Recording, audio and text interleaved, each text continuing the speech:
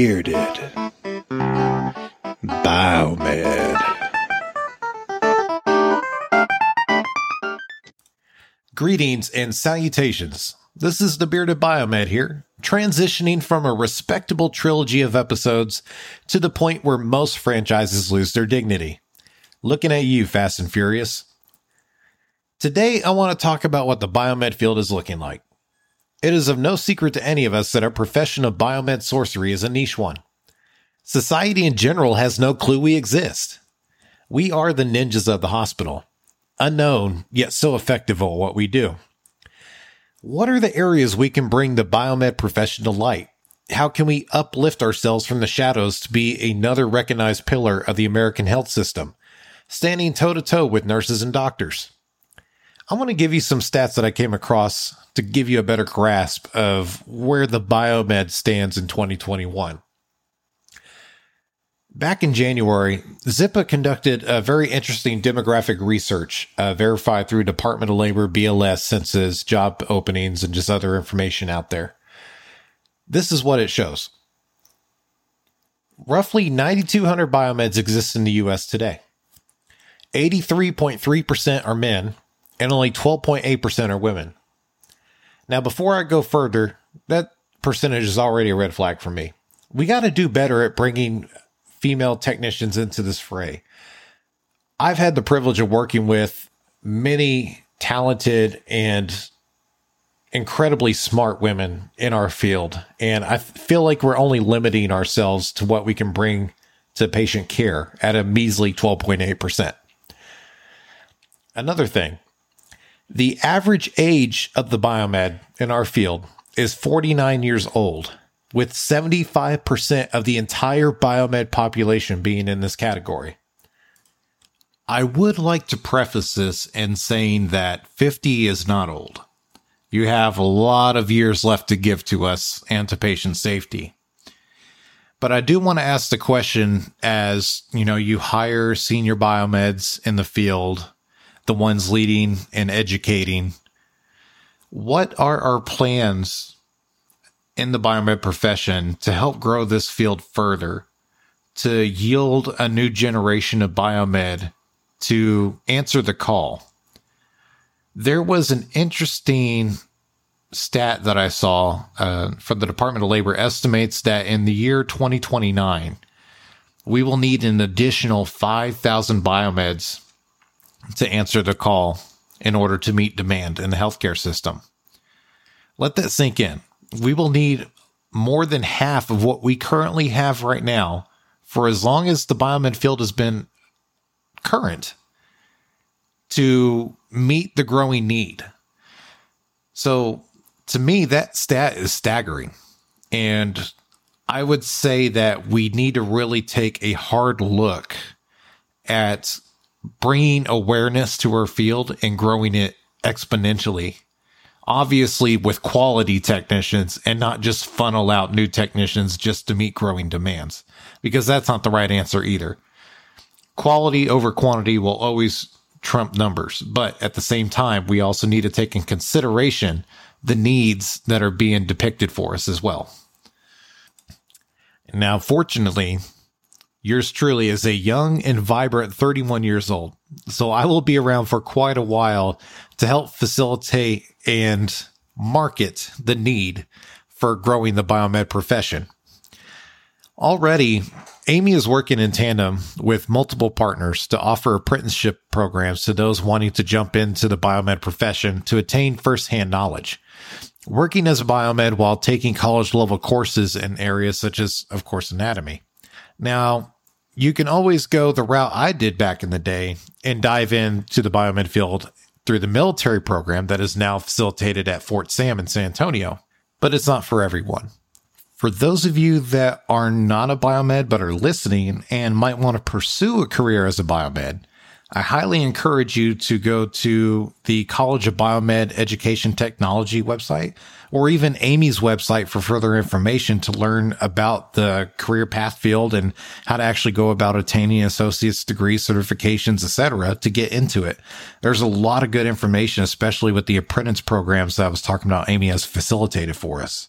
Now, we have a tight-knit community of incredible individuals today. And more than likely, if you have not met someone in our field, you know someone that might know someone that you will eventually meet or get to know. We have fashioned multiple areas of collaboration to share our knowledge on medical devices, just anything in the field that we might need, through Facebook groups, Instagram, Discords, of course, all of the conferences that are available now to us. The community is really booming and coming together stronger than ever, especially in times of COVID. It's been amazing to just see, the tight-knit just grouping that we have now. I believe the next step, though, is to take an initiative to educate the public about what biomeds do and inspire that newer generation to come forward and meet the challenge. If you went up to a kid in a high school or walked around at a random career fair, or even just asked someone on the street that's just trying to figure out what they want to do with their life, I would be damn sure that if you asked any of them about what they wanted to be, they would not say biomed. Not because they don't want to be a biomed, probably because they don't know about it. Hell, I found out about the field by accident myself. When I was growing up or coming through high school, I had no clue what a biomed was. I had a full ride to UTSA on an academic scholarship, working 2 full-time jobs to support myself. And I had dreams to become a geologist, which obviously didn't come true. I flunked out because I was more concerned about trying to make sure I had food on the table, and I joined the Army for better opportunities.